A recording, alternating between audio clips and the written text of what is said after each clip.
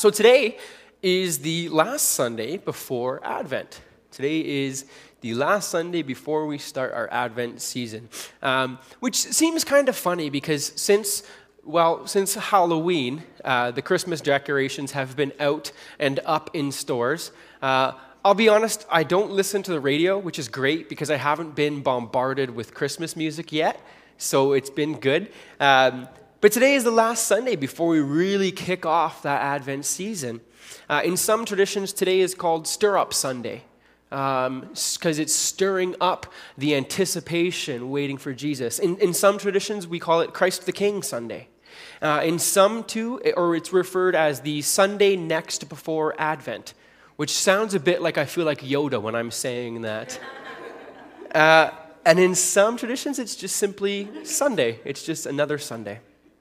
And so next week, we start the Advent season. And if you've grown up in the church, you're probably fairly familiar with what the Advent season encompasses. If you've grown up in a mainstream church, then you're definitely familiar with the Advent season and what it comes or what it includes. But if you're not from a church background, your familiarity with Advent might simply be the chocolate calendars that you pick up. It may be those chocolate Advent calendars, and you can get the ones that are about $1.50, and you get about a penny's size worth of chocolate, or you can get the really nice ones for $30 or $40 that have the big chocolates in them. So first, fair question though, who gets an Advent, like a chocolate Advent calendar or other food type if it's not chocolate? If you get an Advent calendar, could see your hands up? Only a few of us? Okay. Now, keep your hand up if you get an Advent calendar and you're the type of person who is able to resist the temptation to eat more than one on a day. Okay, everyone but me, so good. I get it, and I'm usually pretty good the first day, and then by day 2, usually December 3rd to 5th is gone, and so you have a few days of waiting before you're allowed to have Advent chocolates again. But I mean, Advent is besides the season of Advent reminding us of chocolate calendars, what else is Advent? What else does Advent mean? If I could sum it up in one sentence, I would borrow from another pastor, and I would say Advent is a season celebrated by Christians as a time of waiting for and anticipating the celebration of Jesus' birth as well as his second coming. This is a really good way of putting what Advent is a season in. It's a season of waiting for and anticipating the celebration of Jesus' birth and his second coming. So that's a pretty good way of putting what Advent is. But what else do we know about Advent? Where did it come from? Where did it start? When did it start? Who started it? Why did we as a church decide to celebrate Advent? There's a lot of questions around this season, so we're going to dive into a couple of facts about Advent that perhaps you knew or didn't know before we get too deep. So first, the word itself, Advent. Advent, the word, comes from a Latin word saying adventus, which is translated from a Greek word, parousia, which means coming, or to come, or come to. The parousia was used to describe both Jesus' arrival as a baby, but also his future second coming, the one day when he will come back. We don't know exactly when Advent as a season began, but in the Council of Saragossa in 380 AD, so the year 380, we already have discussions about the concept of a season of Advent.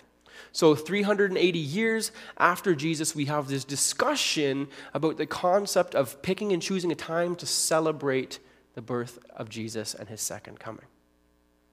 Despite what some may want to believe, the concept of these 4 weeks of celebrating Advent is not actually found anywhere in the Bible.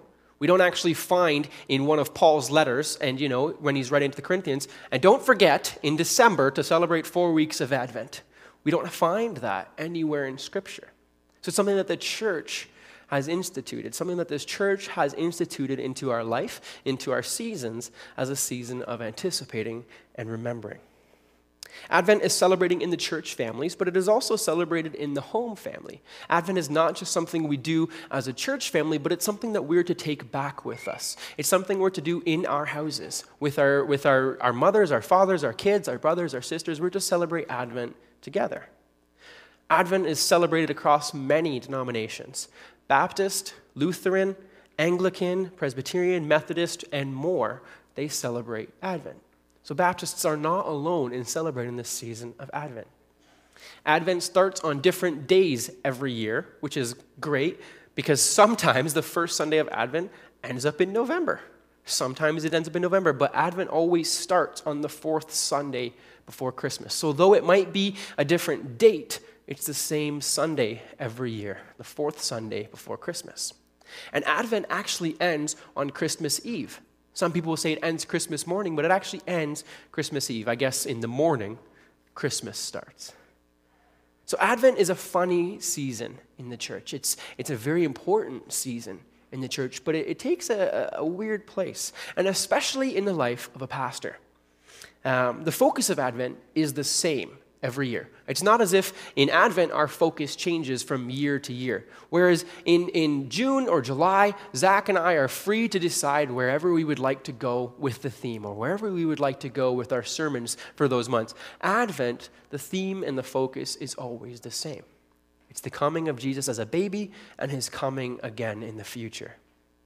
The reality is for pastors, we have to find a way to make this fresh, to not be stale, to not do the same thing every year. And it is something that a lot of pastors struggle with, trying to make this same topic fresh or engaging, trying not to bore people or have them tune out.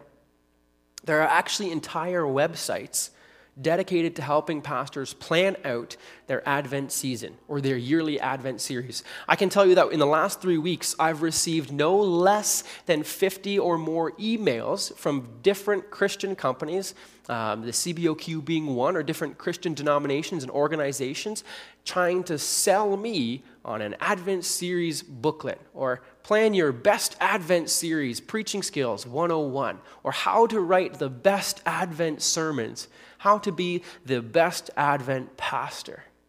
Entire websites full of tips and tricks and ideas to help pastors and preachers create new and exciting ways of looking at Advent.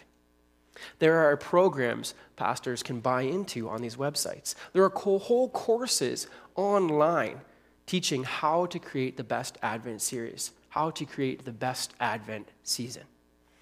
Most of these websites recommend that you start planning your Advent series at the minimum 3 months before the first Sunday, but they recommend anywhere from 6 to 9 months before you should really be preparing for Advent. So they would like in March for us to be preparing the sermons for December. They will give you special words that you make sure you use on a Sunday if you want it to be a good Advent sermon. Special words that you have to say in prayer if you want it to be a better Advent prayer. Special phrases you'd better make sure you use in your Advent series. Special things you should make sure you avoid saying in Advent. They'll give you visual reminders, visual things that you can put up in your slideshows or in your backgrounds of your hymns or your music. There are entire programs dedicated to offering the best sermon outlines and corresponding hymns with visuals guaranteed to make your Advent a success. And that's not a line I wrote. It's a line on a website about Advent. It says it's guaranteed to make your Advent a success. All of this over the season of Advent, when the season of Advent is a success in its own. Advent's a very important season in the church life, and I'm not trying to say it's not important. I'm saying it's very important. But I wonder, why is it important? And are we placing the importance on the right thing, or are we placing the importance of Advent on the wrong thing, perhaps? It's a question of what is Advent really about, and what are we really celebrating? So is Advent really about getting those chocolate calendars from wherever you get them, and perhaps about the newest candy cane latte from Starbucks? If you're familiar with Starbucks, every fall they have the pumpkin spice latte, and every Christmas they come out with a new Christmas-themed latte. Although they wouldn't use the word Christmas-themed anymore, they would use holiday seasoned themed latte to try to be inclusive. Is that what Advent is about? Is it Advent about making sure that your Christmas lights are up and that your Christmas tree is up? Is it really about pastors coming up with fresh new ways to look at the story of Mary and Joseph and the wise men? Or is Advent something so much simpler, yet something so much more profound? Over the next 4 weeks, we are going to look at the Christmas story. we're going to look at the foretelling of Jesus' birth and Jesus' birth. We are going to look at the story of the wise men and Herod. We're going to look at Joseph.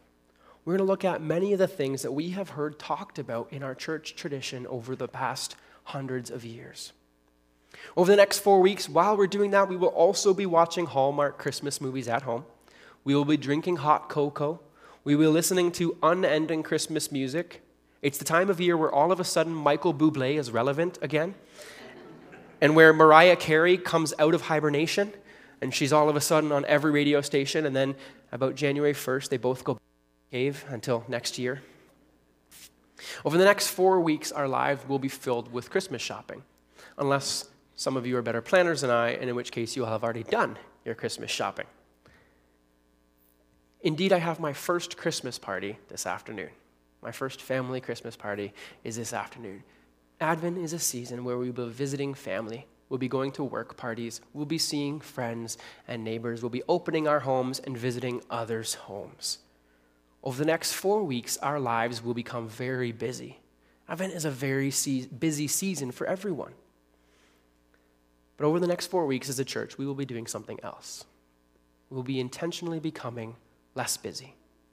We'll be doing something so much more important than this busyness of the season.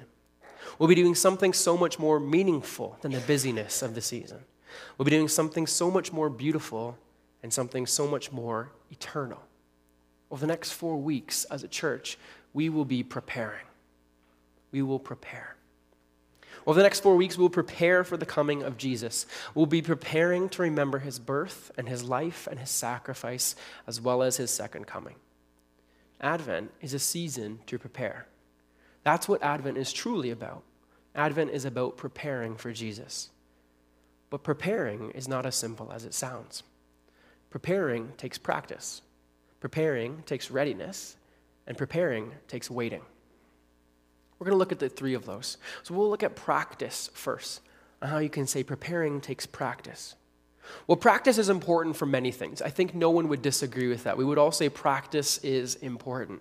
Did you know they say it takes 10,000 hours of practice to become an expert on something? 10,000 hours of practicing before you're an expert. If you put that into years, that's about 10 years of practicing before you're an expert. Practicing, you can't find out about how to be an expert by reading a book.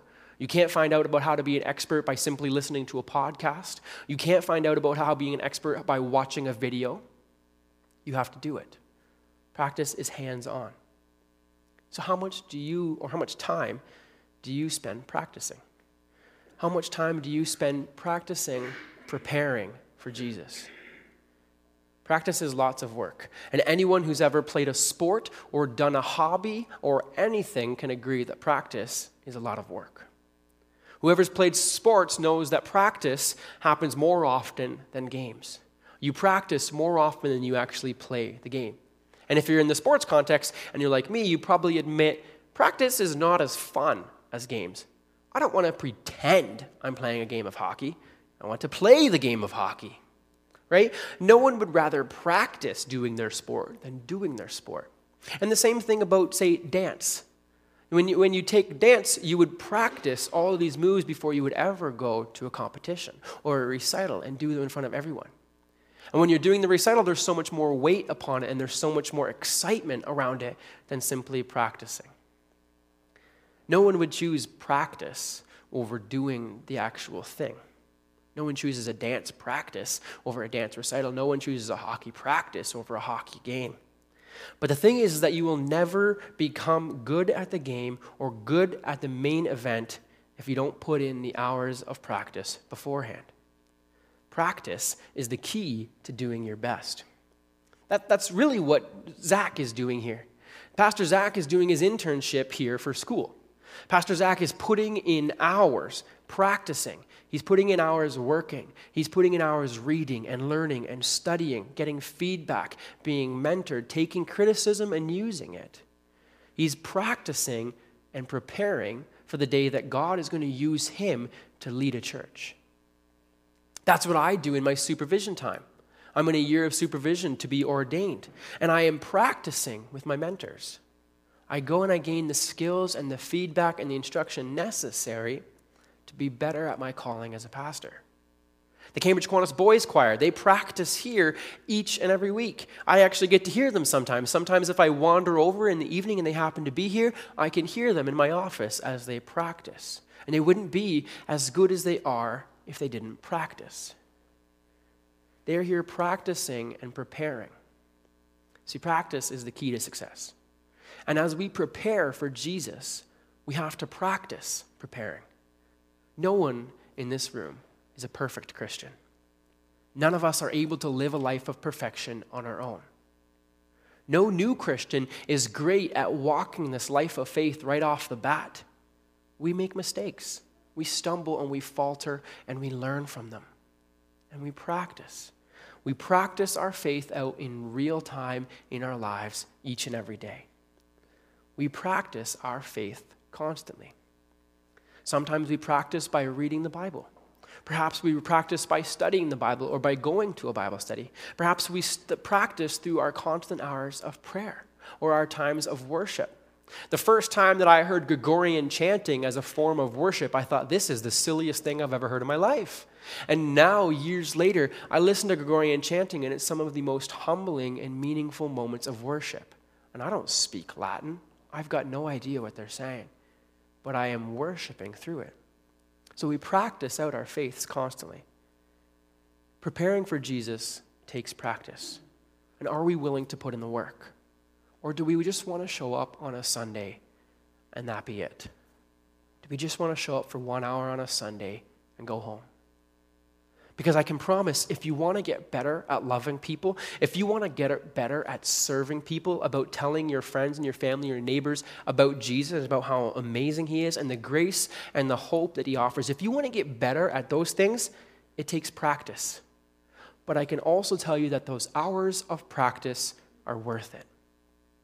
The practice is so worth it when you get to watch one of your family members dedicate their life to Jesus.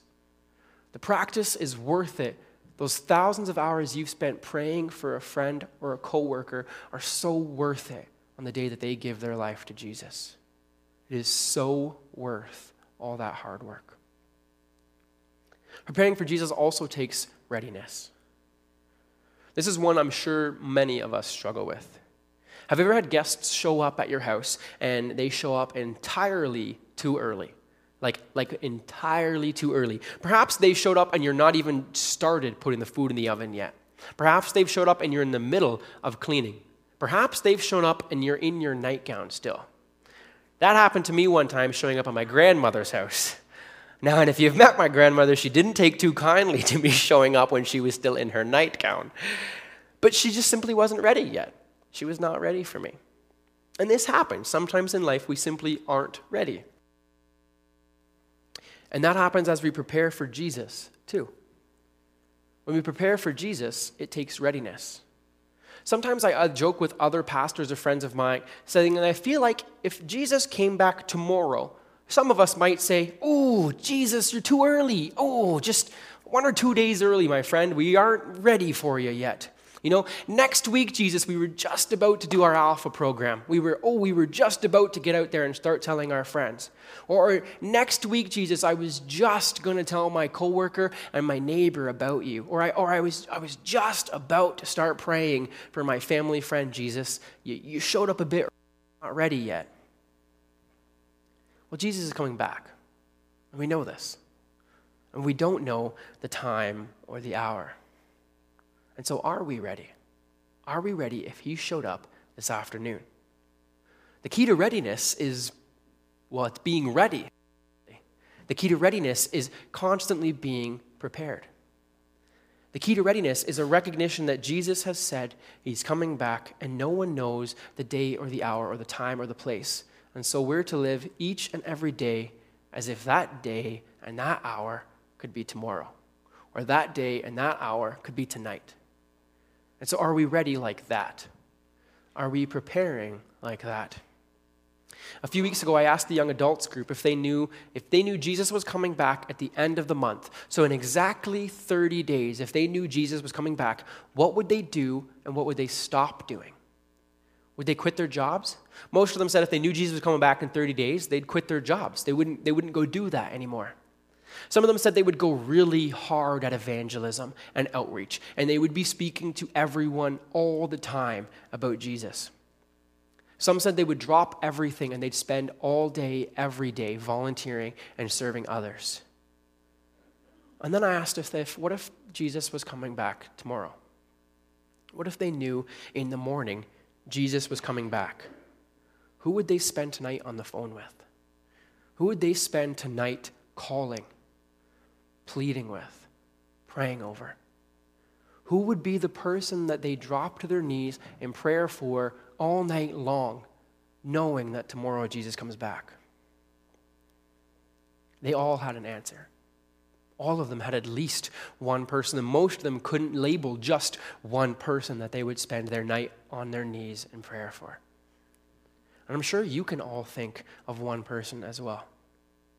I'm sure that if you knew Jesus was coming back tomorrow morning, all of you have at least one person on your hearts right now that would be your phone call when we left this place, and you'd be on your knees praying all night. Maybe it's your family. Maybe it's a brother or a sister. Maybe it's a son or a daughter or a mother or a father. Maybe it's a spouse. Maybe it's a friend. Maybe it's a neighbor or a coworker. But I bet we all have at least one person that we'd be on our knees in prayer for. One person that we'd be phoning or going to visit tonight to try to show them this grace and this hope that Jesus offers. See, that's readiness. That's what readiness is. True readiness means you expect Jesus is coming back any minute now. You expect he's coming back this afternoon or in the morning or the next day, and so you live every single day prepared for that. So preparing takes readiness. And so are we ready for Jesus? Are we really ready for his coming back? And the last part of preparation is that preparation takes waiting. Preparation is by its very nature done beforehand. You don't prepare for something after it's already happened. That would negate the very aspects of preparation. Janice and I got engaged last October and then married in February. And so we had 4 months to plan our wedding. And a lot of our friends said, oh, jeepers, 4 months. How are you going to plan an entire wedding in 4 months? And I think it was about 2 weeks to the day when I'd proposed. I think it was 2 weeks to the day. Janice had her dress. I had my suit. We had a venue. We had a church. We had our caterers booked. We knew the DJ, the photographers. We knew everything, including the pastor, and how things were going to be done. And so then we had about 3.5 months of waiting. We'd prepared. We were ready. And we had to wait. It's not always easy to wait, though. After those 2 or 3 weeks of preparing and getting everything booked, we sat there and thought, well, this was silly. Now we have 3 months to wait to get married. Now we have 3 months of this eager anticipation of just waiting for this day to happen. Waiting for our wedding was very hard. Waiting takes patience. Waiting is not always easy. But the thing is, when you're preparing for something, you have 2 choices. Once you've prepared, once you're ready, once you've practiced, you then have 2 choices. And your choice is to wait and wait well, or to give up waiting and move on to something else. Those are the only 2 choices you really have. You either wait and you wait well. You wait staying ready. You wait continuing to practice, or you give up waiting and you move on to something else. But as Christians, we aren't called to give up waiting. We are called to wait and to wait well. We are called to keep doing the work that God has given us, to keep loving others, to keep serving others, to keep worshiping him, to keep telling our friends and our family about his grace and his hope and his love. We're told to keep doing that as we wait patiently for his return. The waiting in our case looks like showing up and worshiping, looks like showing up and serving, looks like showing up and loving. Once we've prepared, all we have left to do is wait. That's part of preparing for Jesus. And so are we waiting well? Are you waiting well? Or have you given up waiting and moved on to other things? Advent is a season of preparing. Preparing for Jesus' birth and preparing for his coming back. Preparing takes practice, preparing takes readiness, and preparing takes waiting. So this season of Advent, we practice, we ready ourselves, and we wait. On the way out, I've asked that the ushers to stand by the door and to hand out what I've made a copy reading guide. So it's a little pamphlet, and it's just an Advent reading guide. Inside is a daily devotional for you to read by yourself or with your family. Inside in this daily devotional, it just includes one Old Testament prophecy and then a New Testament fulfillment of that prophecy. So there's an Old Testament and a New Testament verse to read every day starting December 1st. Inside this little Advent devotional is also some history of Advent, some traditions of Advent, some things to discuss with your family, your kids, your neighbors, your relatives, some things that you wouldn't know perhaps. Inside, there's also an Advent prayer, a very meaningful Advent prayer. So if you'd like to practice, to prepare, to ready yourself, and to wait well for Jesus coming back, to wait well during this Advent season, please feel free to pick up a copy on your way out, and I'll have some next week if we do run out. And so this season, this Advent season, let's not just focus on the lights, let's not just focus on the gifts, let's not just focus on the meals, let's not just focus on the Christmas morning and the celebration of family, but let's focus on Jesus. Let's focus on preparing this Advent season. Let's focus on Jesus' love and his grace. Let's focus on the hope and the justice and the peace that he offers. This Advent season, let's let Jesus be our focus.